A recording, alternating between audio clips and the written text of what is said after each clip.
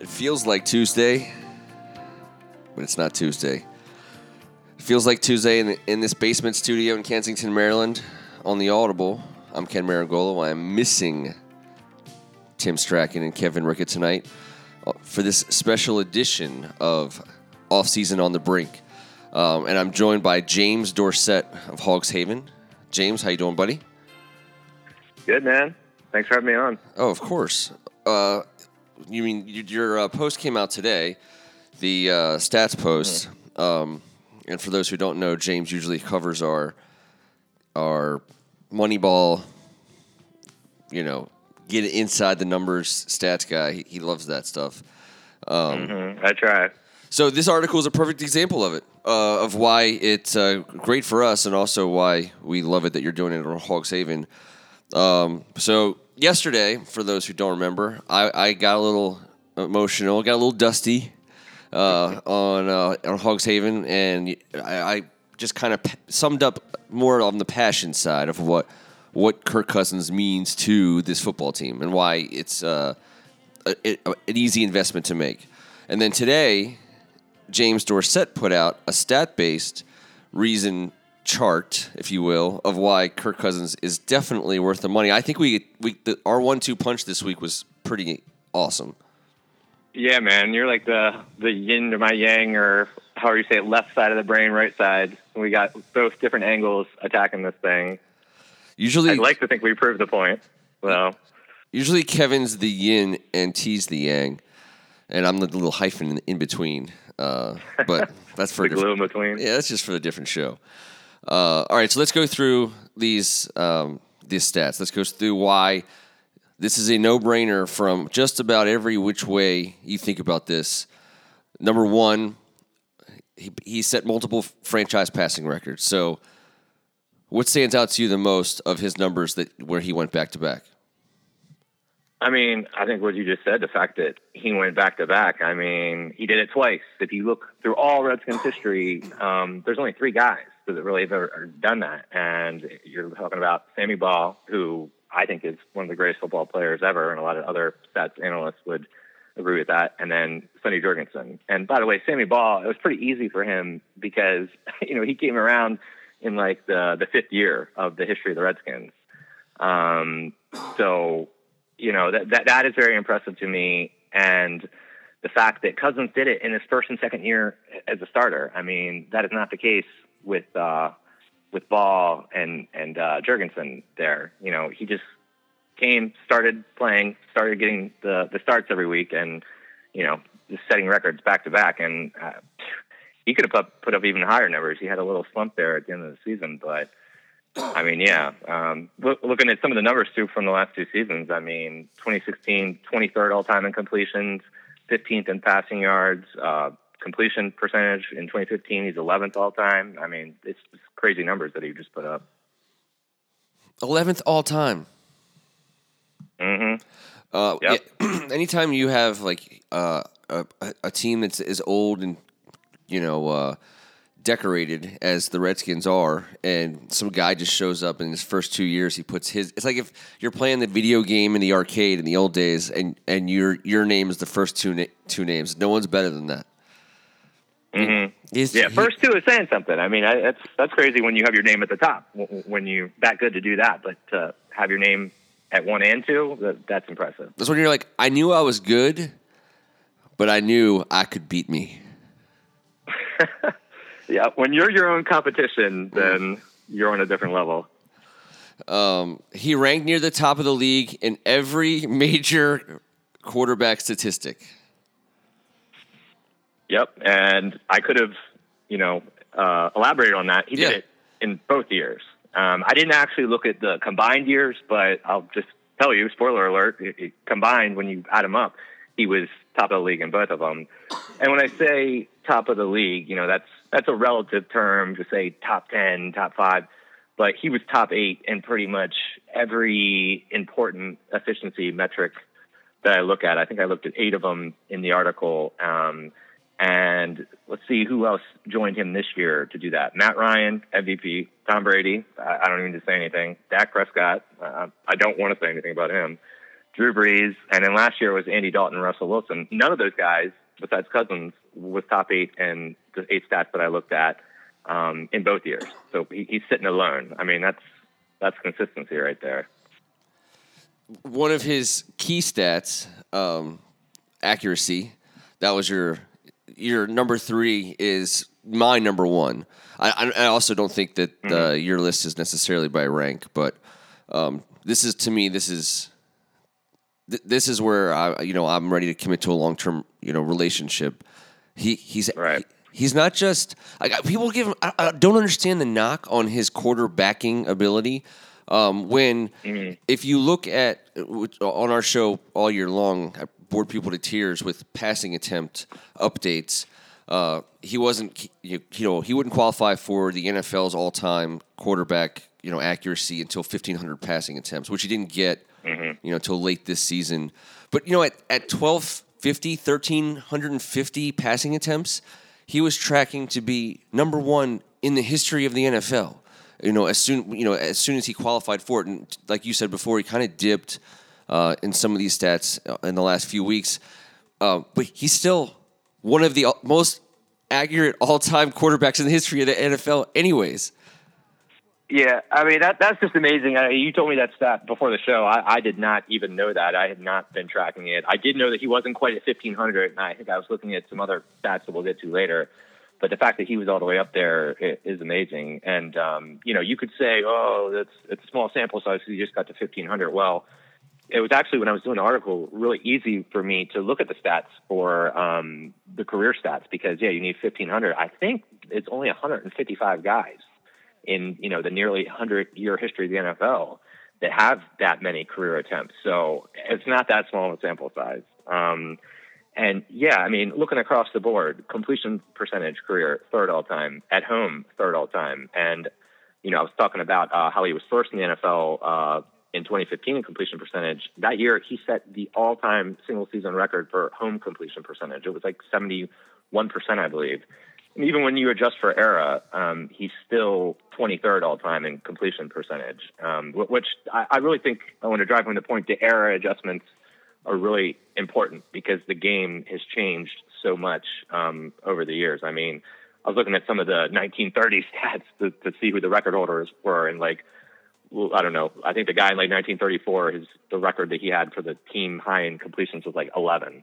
So that's important, but still top 25 all time. And I know you're going to get to it next, but a lot of people are probably assuming that he was just doing it, dinking and dunking down the field to Jordan Reed and Jamison Crowder, but that's not really the case. I mean, he was putting the ball in the air, and he has been his whole career. So,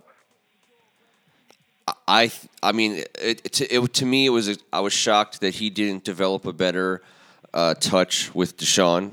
It just never really happened the way it has for other great wide receiver quarterback combos. I think he throws a great ball. I mean, I think missing Jamison Crowder against the Cowboys at home early in the season. That's, to me, that was like one of his worst plays, and that's when you have to. I don't know. That's when you wonder, but. When you look at these numbers and you see really what he did on such a regular and consistent basis, he didn't do it by dumping it to Chris Thompson. That's just not the case. No, and I don't know why people don't look at him as a more accurate passer. I think I hear some people, they have the dinking and dunking argument, which I just said I'll get to. As soon as I say this next thing, I'll talk about that. But I think that they say that he leaves receivers open. He overthrows them sometimes, but I mean, sure, I think any quarterback does, even some of the best ones. But when you're in the top 5 all time in every accuracy, I can't talk statistic. I mean, that just tells me that he is in fact an accurate quarterback. Maybe he's not 3rd best all time. He probably isn't. Again, era adjusted, he's 23rd, but 23rd is pretty damn good. And again, he's not a dink and dunker. I looked at yards per attempt, and all time he's 12th in that. He's 14th when you adjust for era. And then they have stats that are kind of new, like air yards per attempt, which air yards is the actual yardage that the ball travels before the receiver catches it. It's kind of like the reverse stat of Yak. And he ranked highly in air yards and air yards percentage, air yards per attempt in each of the last 2 years. And he's only getting better in that stat. So he's definitely not dinking and dunking it. You can just throw that one right out the window. I mean, he does throw a lot of short passes to Jamison Crowder and Jordan Reed, but I think he's really doing a good job of hitting the guys in the deep and intermediate parts of the field. And actually last year he had, I think it was 40-something passes of 25 yards or more, and that is, I believe, the third or fourth most in recorded NFL history. I think those stats go back to about 94. But I mean, that's an insane number. I know, the passing game in the NFL has exploded the last, 3 to 5 years, but again, you can discount it a little bit, but you can't entirely discount stats like that. Well, plus if you go back, I mean, he was a 70% accuracy passer last year, 69.8. And if you look at the freaking New England game where I think we had 38 drops, you're talking about the number one all-time passer if that game goes a little bit differently. I mean, he threw 80% 4 times last season. He dropped a handful of 70 to 77s I think this year, but I don't know. Our guys did pretty good with. Yeah, our guys did pretty good with drops, but yeah, that was a horrible game. I remember I was tracking the drops through most of the season, and at that point we had 6, 7, or 8 drops on the whole year, and I think that was halfway through the season or something, and then we equaled that amount in that one game. So yeah, that one did not go well. That definitely hurt his cause in that department. All right, so we have to talk about advanced stats, but probably not too advanced. I think that what I like about these, because I don't know them that well, all of them, but what I do like them is their the way they let you compare players, certainly players across different eras. I think that even the newfangled numbers, they all also agree with what your eyes tell you. Right. Yeah, like you said, they're people consider them to be advanced stats, but I think that's just because a lot of people don't know how they're calculated. I mean, some of them they don't even technically tell you. They tell you kind of what goes into the mix, but they don't tell you the exact recipe of how they come up with it. And I kind of wish that they would demystify some of that stuff so people would.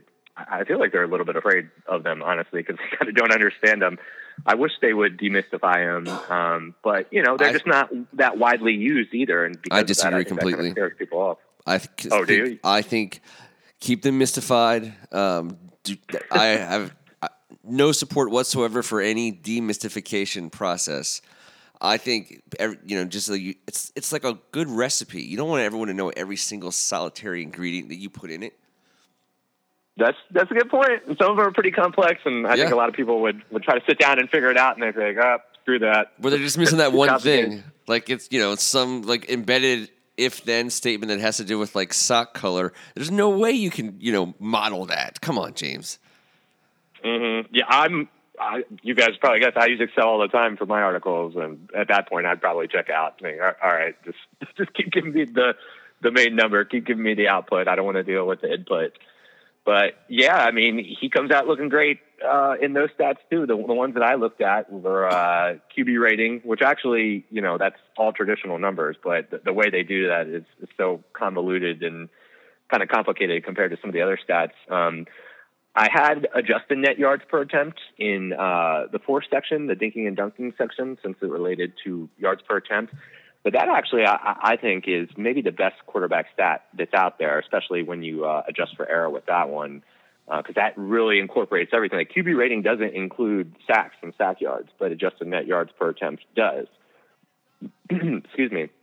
And he was 7th all time in that for his career, and even when you adjust for error, again, top 25, he's 21st. So moving on, though, to QB rating and some of the other... I do a lot of adjusting for error, though, just so you know, in my life. Do you? Yeah, so we're all... we can see eye to eye there. Okay, that's good to know. QB rating, he didn't come out as high there, but still pretty good. I don't have actually those numbers right in front of me. I didn't have them in a table in the article. But QBR is a big one now. That's the ESPN kind of their spin on QB rating. And both QBR and the next stat I'm going to talk about, DVOA, what they do and what I like about them is that they adjust for opponent, they adjust for field position, they incorporate like clutch factors if it's the end of the game. So they incorporate game time, where you're on the field, down, distance, everything. And Cousins was top 6 in QBR in 2016 and 2015. And there's only 12 other guys. I think it's 12 other guys that have ever done it, I think, in multiple years. And, I'm not going to sit here and go through the whole list, but the names are like Aaron Rodgers, Ben Roethlisberger, Drew Brees, Peyton Manning. I mean, these are guys that aren't in the Hall of Fame yet. This is a pretty new stat. The stat came out in 2007, but I consider them like Hall of Famers. I hate in every article I have to be like, oh, well, it's the Hall of Famers and then the soon to be Hall of Famers. Like, I just want to, I'm going to crown them and say they're Hall of Famers. They're like living legends. So he's right up there with that group. I mean, the only guy who kind of sucks on there, and I think he's sneaky underrated, is Matt Schaub. And with DVOA, now that stat goes back farther than 2007. That goes back like 20 more years to 1988. So the list triples there. We're looking at triple the time frame. But again, it's 30 guys who were in both DVOA and defensive yards above replacement in multiple seasons. And let's see, 13 of them are Hall of Famers, and I take that back. 14 are Hall of Famers, and another 4 were MVPs. And I mean, there's several other guys, including those MVPs, that could well make it in the Hall of Fame, but they're kind of on the border there. But so again, every stat that we're looking at, or we're only on number 5 here, he's sitting with a league company. I mean, there's going to be like a Matt Schaub in every one of these, some random guy who was just okay for a couple years. But I feel like the fact that we're seeing him over and over and over with elite company is pretty telling. I mean, there's an outlier in every group, but why are we seeing him over and over like that? I mean, to me, that says something. Well, I was sneaking ahead also to number 6, as you were talking about. We're being at number 5, and now you're starting to get into something that I really like paying attention to. Someone who gets the ball on every single play on offense has to be a threat to run, in my opinion. And even in the Super Bowl, even though Tom Brady's not an athletic quarterback, part of that comeback was a pretty good scramble by him, which I don't think he ever does. But not really. No. Kirk Cousins is not Tom Brady when it comes to being a runner. He's not Aaron Rodgers, but no one's Aaron Rodgers really, or Cam Newton for that matter. But Kirk Cousins will get you the yards you need, I think that's one area of his game that he's improved on from last season, where I think he took a few yards that were there for the taking last year. I think he got them this year. Yeah, I agree. Although I hate to say the lasting memory I have is him not running on that interception in the Giants game. I know. I don't want to put a stain on this, but that one does hurt. But yeah, he's got some. Thanks a lot, James. Thanks a lot, man. But he can run it, though. Now, the sample size is small. I admit that, too. I got to get off the Debbie Downer trip here. But when he runs it, he's almost better than, maybe better than, I didn't look at every quarterback, but I looked at the top 10 in rushing rushing yards since he entered the league in 2012. And he's number 1 in first down percentage, which, by the way, nobody looks at first downs enough. And I mean, that's the key to the game on offenses and defenses. Get first downs, get touchdowns. So I don't know why we don't look at that, but first down rate is a key stat. And when you take out kneel downs and you use or look at what I call real first down rate, he's far and away the best career-wise when you compare him to the other top 10 rushers since 2012. I mean, he's sitting at like 60% almost, and the next guy is the great untouchable Aaron Rodgers that you just mentioned. He's all the way down at 47%. That's 12% lower. Cousins also gets touchdowns too, and I don't know if a lot of people know this, but first downs also include touchdowns. But he has 9 touchdowns in the last 2 years, and only Tyrod Taylor and Cam Newton are higher than him in touchdowns in the last 2 seasons combined. He also is only the second quarterback ever of all time to rush for 4 touchdowns in consecutive seasons and throw for 4,000 or more yards in consecutive seasons. And the other guy to do that was, guess who? Aaron Rodgers. So, again, really impressive. Not a lot of people knew that he could run it like this, but he can. Well, when you talk about first downs being so important, again, no one's Tom Brady, but his ability to get the first down on 3rd and 1 over the course of his career is insanely high. I didn't include Tom Brady here, but he would have been like second in first down rate. Of his QB sneaking ability. Plus, so combine that with his ability to not even need to do that. I don't know. It's a 10-yard fight. That's what football is, and when you can, which makes it so frustrating that they march up and down the field with such ease and efficiency, and when they get to the 20-yard line, something changes. So hopefully that becomes a different story for us in 2017. Because to your point, we got first downs this season. We got tons of first downs this season. Mm-hmm.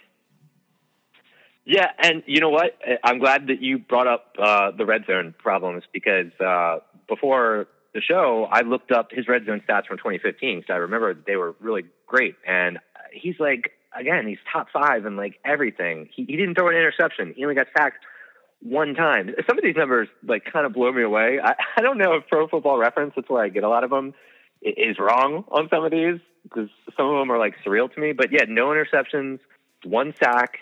He was first in interceptions, obviously, 4th in first downs, 3rd in sacks in the red zone, 4th in yards, 2nd in completion, 3rd in completion percentage, 7th in touchdowns. That was the one where he wasn't top 5.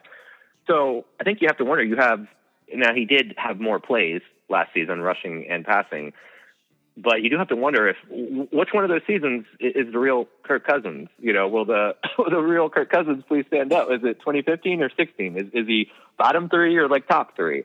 I feel like in these cases, it's usually something in between. I don't expect him to be that bad in that area next year. And hopefully Jay Gruden will run it a little bit more there and, take some of the pressure off Cousins. And I thought Doxson was going to be a nice weapon in the end zone, or I'm sorry, in the red zone rather. But, he wasn't even there, except for the game when we tried to pack in a season's full of red zone targets in one game versus the Cowboys when we threw 3 fades going.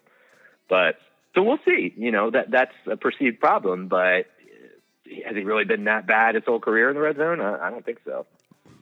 I really do love Sean McVay, and I hope he does great. Yeah. I think you're going to see a difference in the red zone just based on going to a new blood at that level of the coaching staff. For whatever reason, it'll be interesting to watch what he's able to do for the Rams inside the red zone this season. I mean, Todd Gurley's awesome. They really don't have much else, so we'll see. But I'll be looking to see what his efficiency is inside the red zone versus what we're able to do with basically his same troops. It's weird. I definitely. I mean, let's be honest. There's a lot of decisions you could second guess if they just weren't such a really good offense. I mean, I just don't. To me, we haven't done a whole lot of bashing on this offense because generally speaking, they were very productive. They just weren't good enough. 8-7-1 is probably the best way to define them, and but with tons of promise. In year 2 of a rebuild, you have to be happy about what they were able to do. And so we haven't really bashed the offense too much, but there were some play calls that you would go back and pray they wouldn't make again. Maybe 2 of those fades to Doxson, for example. Right. Yeah. Maybe not do it 20 times in one game. Maybe just 2 or 3 would have done the trick. But yep, they had to keep going to that well. And then I remember they finally got the one fade to Garcon at the end of the season. They're like, oh, look what we did. I mean, it's there. You don't have to run the play to prove anything. I mean, the fade's always there. We tried to fade. I think the Jamison Crowder in the back of the end zone, which was just a disaster. Yeah, but Kirk Cousins can throw a fade. We're going to have receivers that can catch it. So I'm not worried about that so much. I just think that with Sean McVay moving on, there's going to be a different, brain pulling those plays, and hopefully the new combination of that and whatever we're able to add in the draft or free agency is going to drastically change. And we can't get much worse, statistically speaking. No, we really can't. And 2 points to that, and I'll try not to keep us too far on this tangent, but we should have thrown to Jordan Reed in the red zone more. It seemed like it took them like a third or half the season to figure that out, and they finally figured it out one week, and what do you know? He got 2 touchdowns in the red zone. They were desperate to prove something else. Yeah. And Doxson should help. And one thing you got me thinking, and I don't know that I would mind it, I think you talked about it on the last show, is you were talking about his troops, and I was kind of thinking, does he mean McVay or Gruden? And I think we could see like a swap here where we get Kenny Britt. We've already been linked to him, and they get like Garcon or Jackson or something. So that could be interesting. And I'm feeling Kenny Britt right now. If we were to lose one of them, I'm not saying I want to. I know you're a big Garcon guy, but that would be a pretty nice consolation prize. One of the Kennys, I like Kenny Stills too. I saw Mark Tyler had us looking at him or taking him in his off-season breakdown today or yesterday. Yeah, I would pay the money to keep Pierre Garcon. We have money to spend. To me, he's a great value for the next 2 or 3 seasons if you can get him. For whatever the going rate is, I think he's that valuable to us. You talk about Kirk Cousins' accuracy, and you talk about some of the things he was able to do. Pierre Garcon was a big part of that, in my opinion. I also think Pierre Garcon is the kind of guy who makes other receivers on the field, 10 to 15 catches better over the course of a season. Deshaun Jackson the same way, obviously, but he does it differently. I think Pierre Garcon did a lot for that offense. Losing him, I think, it would be a big deal. But losing Kirk would be, even worse. I think your number 7 was durability and low mileage. Yeah, and that's just talking about if we do keep him or wherever he goes. I think, based on what we've seen, he's going to be able to stay on the field. I mean, first, ask yourself, when has Kirk Cousins ever missed a game? Where we've needed him. I know for a while he was third string, but that was performance-based. But, excuse me, but health-based. He's never missed. He was health-based, 0. He could have 0. He could have played and gotten his ass kicked a couple of those games. He could. That is true. We could have left him in there against the Giants for another 18 quarters and 100 interceptions.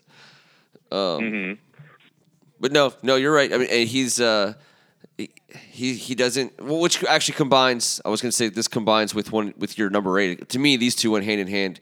His durability and his health and ability to stay on the field, it goes hand in hand with his ability to keep his jersey clean. Yep, never gets sacked. Never. He's been like this his whole career. 7th all-time sack percentage, which total sacks. Nobody looks at sack percentage. That's another way underrated stat. But total sacks are fine. But how are you going to compare to guys that have been around forever? 7th all-time, and even adjusted for era, he's actually better. 6th all-time. The only guys ahead of him, and I mentioned in the article, are Mark Rypien. This is not in order, by the way. Doug Williams. Let's see. Peyton Manning, Derek Carr. Derek Carr is actually really good at avoiding sacks, by the way. And he has a really good line, too. And Dan Marino. Now, to the point about the offensive line I just made with Carr, same thing with Mark Rypien and Doug Williams. They had the damn Hogs blocking for him. I mean, I'm really liking what we're putting together on the offensive line right now, but it's not the Hogs. Trent Williams is on that level, but I don't think anybody else is on the level of Jacoby and Grimm and Bostic and May that we have right now. So it's really about Cousins, and one of my favorite things to point to with sacks with Cousins is 2014. We had McCoy playing like a third of the games, Griffin playing like a third, and Cousins playing a third. And you look at the sack percentage that year for McCoy and Griffin, and it's like 10 goddamn % for them. And Cousins, it's like 3 or 4. So that tells you all you need to know right there. 10 Same damn offensive line. percent. Huh? 10 damn percent. Yeah, You're angry. Damn. I don't know. I don't know how much we can cuss on this show, so I'm wanting to say another word. But 10% is going to make it past the censors for sure. But I when I talk about him never getting sacked, I think about it as like a boxer who's really good at protecting himself. Who doesn't ever take any or many direct shots. I mean, that's a skill that not many guys have. But when they have it, I mean, Tom Brady. He shimmies. He'll have these shimmies in the pocket. Yep. He's not a gifted athlete, in the classical sense.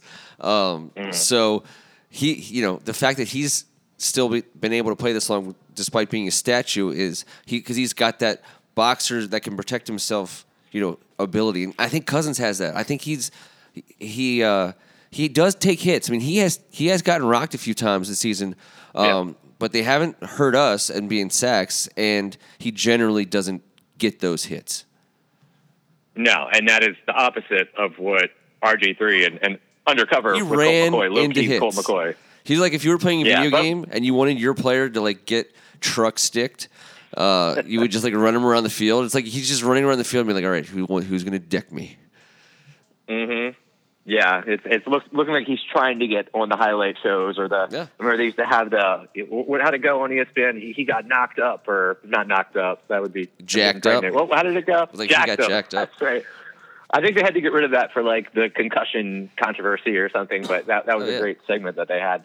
But if they still had it, he would have been on it like every week in 2012. Shit, even this year he would have been on there. But he found a hit. Again, you look at the He sought and found a solid shot to his sternum when he should have expected it coming, and yet he still took the full brunt of a terrible hit and looked like a rag doll in the process. It's uncanny how ridiculously obvious it is that it looks that he's trying to do it to himself. I mean, it's unreal how he takes some of these hits still to this day. It's unbelievable to me. But because I think he would be an effective quarterback. And this is where I go off on the worst RG3 tangent ever. But I think he could play this league if he could just avoid some of those hits. I mean, he'd be fine. He wouldn't be top 10 quarterbacks, and there's just not enough good quarterbacks to go around. He doesn't take those hits. He's easily top 32.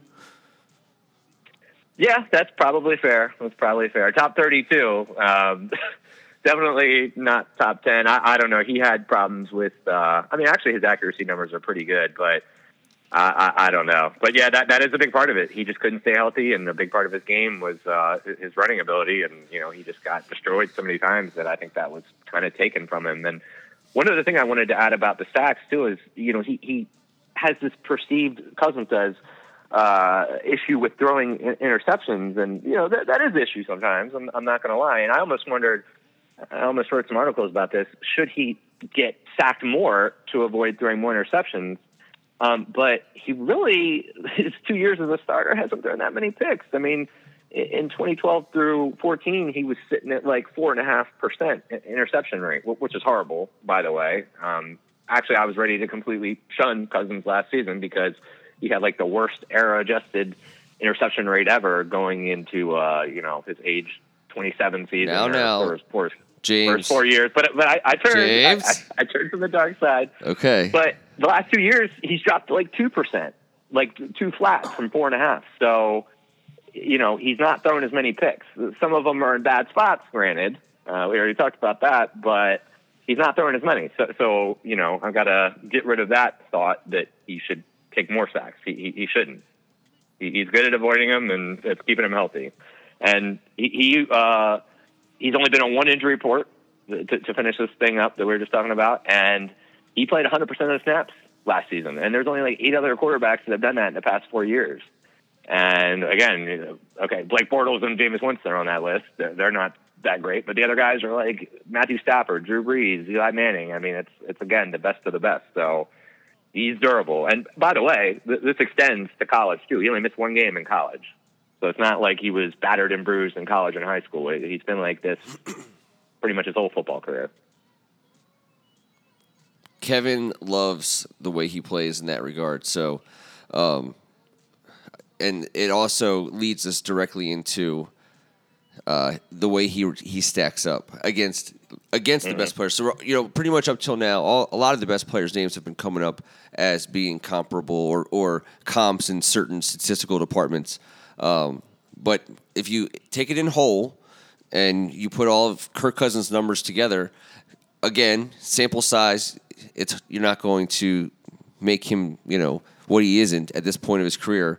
But it starts to tell a story. Yep, it's a good narrative, and I mean, again, he's up there with the elite names. And I looked at again, percentage stats to put it on a level playing field, because some of these guys were starting right out of the gate, and we'll talk about that in a second.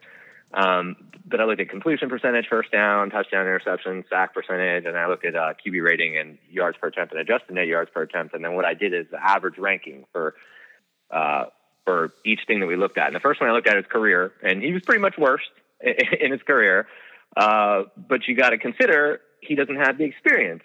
So then I looked at through all these players, age 28 seasons. And by the way, the elite guys I'm talking about are, dudes that have won MVPs and have been all pros, led the league in passing. We've already talked about them: Rodgers, Breeze, Manning, Wilson, Brady, Ryan. But when you look at through age 28, he jumps basically up from last to third in this group of like 10 elite quarterbacks. And then finally, again, he only started the last 2 years. A lot of these guys were like starting their fifth or were entering their fifth and sixth seasons as the primary starter for their teams when they turned 28. So I just looked at all these players in their first 2 years as a starter in a vacuum. And Cousins basically went all the way from last, when you looked at career, all the way up to first. And that's really the message of our show, James, is we can take any Redskins argument, and the first part of the argument is, wow, they might be last.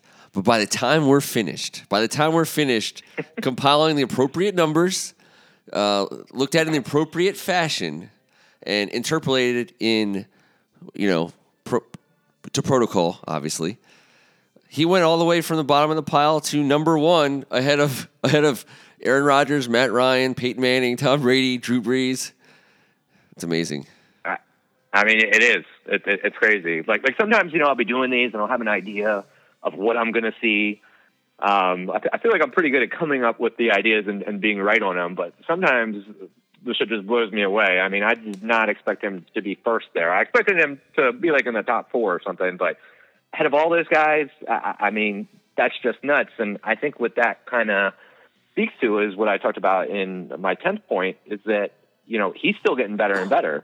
And when you look at him year to year, and I did have to combine 2012 and 2013, because I think for the NFL to qualify for rate stats, they want you to have I think it's like 225 attempts in a season. So I combined those two. But looking at completion percentage, adjusted net yards per attempt, QB rating, QBR, DVOA, all like the super advanced stats we talked about before, his worst part or year, segment, whatever you want to call it, because I combined 12 and 13, was 2012 and 2013. It's his first time in the NFL. His second worst in all those was his second year. And in 5 out of those 7 stats, his best season was last season, was 2016. Every single year, he's gotten better in every one of those metrics. So I'm just wondering, I talked about a lot of the other guys in their age 28 seasons. They were in their 5th and 6th season as a starter. What is Cousins going to look like in his 5th or 6th season? I mean, I hope it's with us and we can find out that way. But I mean, who knows? He's got a career ahead of him. He is clearly a professional quarterback. He's clearly going to be able to make a living doing this job for as long as he wants to. It's shocking to me that we're not even,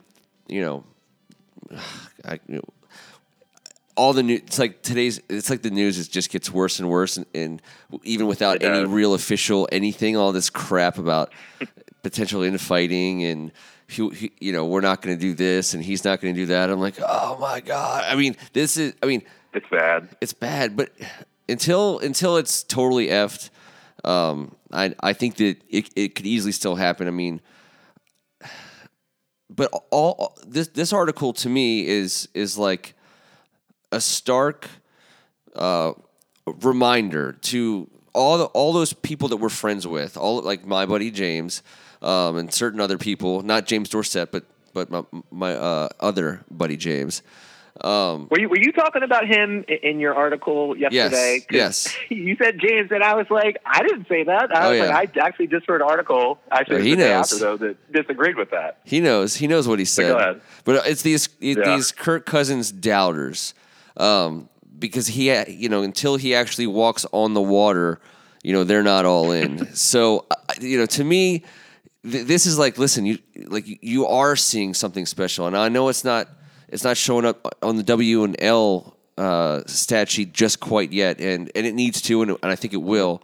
But this is the kind of player that you invest in. These are the whole reason why you run professional football organizations, to draft players like this, develop them, watch them perform at an ultra high level, and keep them. It's like a homegrown talent.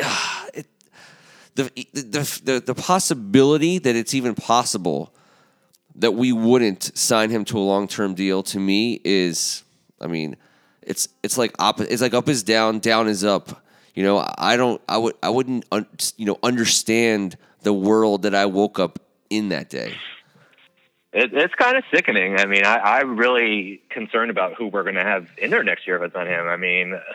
Colt McCoy and Nate Sudfeld, I'm going to watch them, but I wouldn't even want to watch the games, honestly, deep down. And then the rest of the list, looks like Ryan Fitzpatrick, Matt Schaub, who I said was good a while ago, not anymore. He throw you a pick six a game. Case Keenum, Josh McCown. Maybe we get Romo or Tyrod as free agents. Romo makes me want to throw up too, the idea of that. But it's just bad. And I dare Dan Snyder to hire Tony Romo as the quarterback of the Washington Redskins. I dare him. I dare you, Dan Snyder.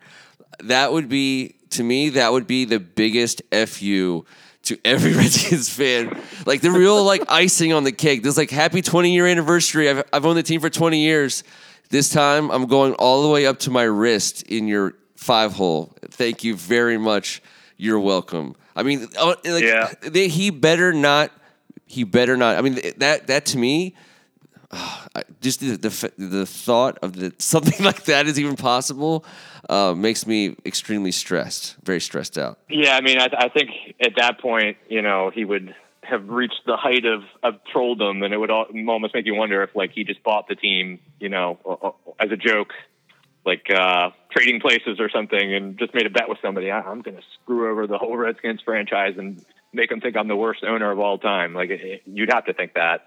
Oh, yeah. And I think you guys saw at the last show that, Cousins doesn't have the charisma and stuff. So if he's big on appearances, you would have to think he wouldn't want to sign the quarterback of, our rival, but you never know. But one thing I wanted to say, because I didn't really touch on the contract that much, but I did put in the poll, should we make Kirk Cousins the highest paid player in NFL history? And I was worried that might throw some people off. And reading the comments, I think it did, because I don't think a lot of people understand the cyclical way that the NFL works. And, when you're a quarterback and it's your turn, you're pretty much going to end up in the top 3 highest paid players in the NFL. And the way it works, that means you're going to be the highest paid or top 3 highest paid of all time. And before the show, I looked at this, and that site SpotRack, I don't know how to say it right, but it's the contract site.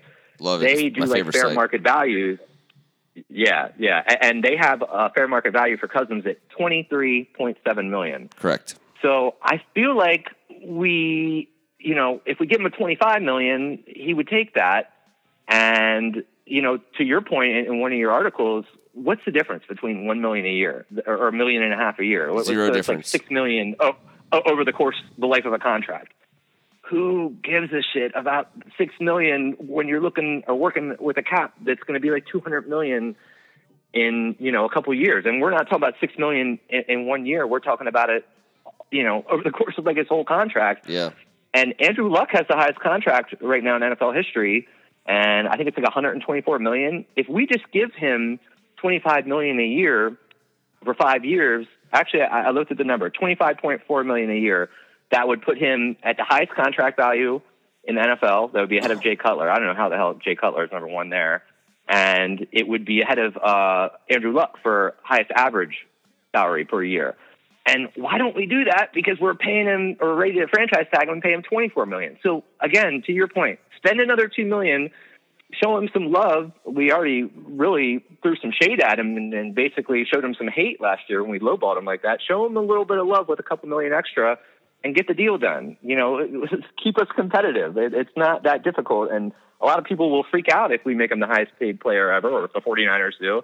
But it's not really that crazy when you really look at the numbers and think about it. Bill in Bangkok, by the way, did some really good articles on that really, I think, illuminated things. But I just don't get it. I think we just need to show him the love and show him the money, Jerry Maguire style. Kirk Cousins is, I think he's going to be a great player for us, hopefully.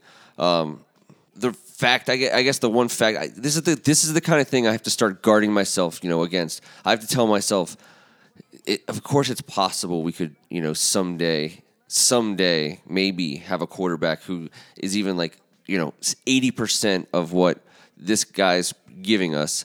If we hit it big in the draft or have to spend on someone else's guy. But to me, it's the decision making behind not offering him that kind of deal, because there's just no reason not to. There's no reason not to. Nope. You always have enough room. I don't feel. Listen, when we signed Albert Hainsworth, for example, for $100 million, he had a ton of talent. Talent-wise, he had it. The reason why everyone felt so weird about it was because of the kind of guy he was. When we made Adam Archuleta the highest paid safety ever, everyone's like, yeah, his wife is super hot, but he can't cover anybody. And he didn't even get to see the field. So Kirk Cousins, he's going to play. He's a high. He's been out there every snap. That's what he's been doing. He's a high performance player on every single play on offense.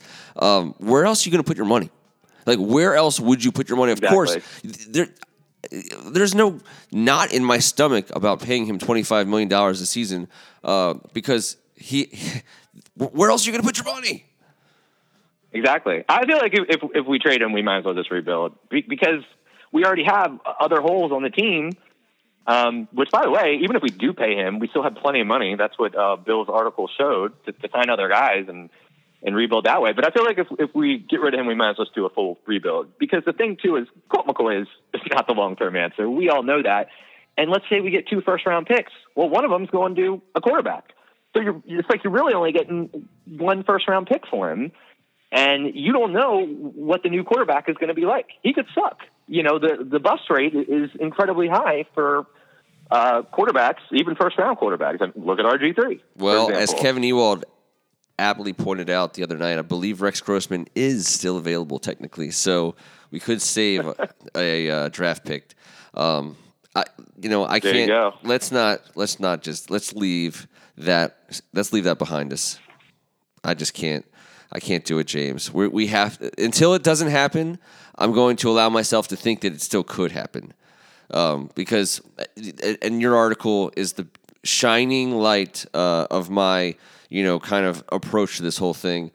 I hope they print out a copy of this and put it on Bruce Allen's desk and Mr. Dan Snyder's desk. And I want to thank you very much for your time this evening. Thank you, man. Thank you for having me on anytime.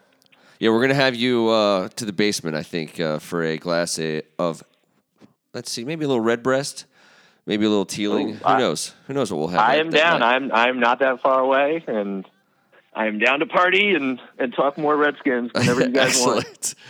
That's what the basement suit. That should be. We'll have to put that on our mission statement. We're looking for statisticians who are down to party. That's me, man. That's my tagline. On behalf of Tim Strachan and Kevin Ricka, who are vacationing together this weekend in the Poconos, wish you guys the best. I hope that champagne-filled jacuzzi can handle some things up there. I'm Ken Meringolo, and this was The Audible. Hail.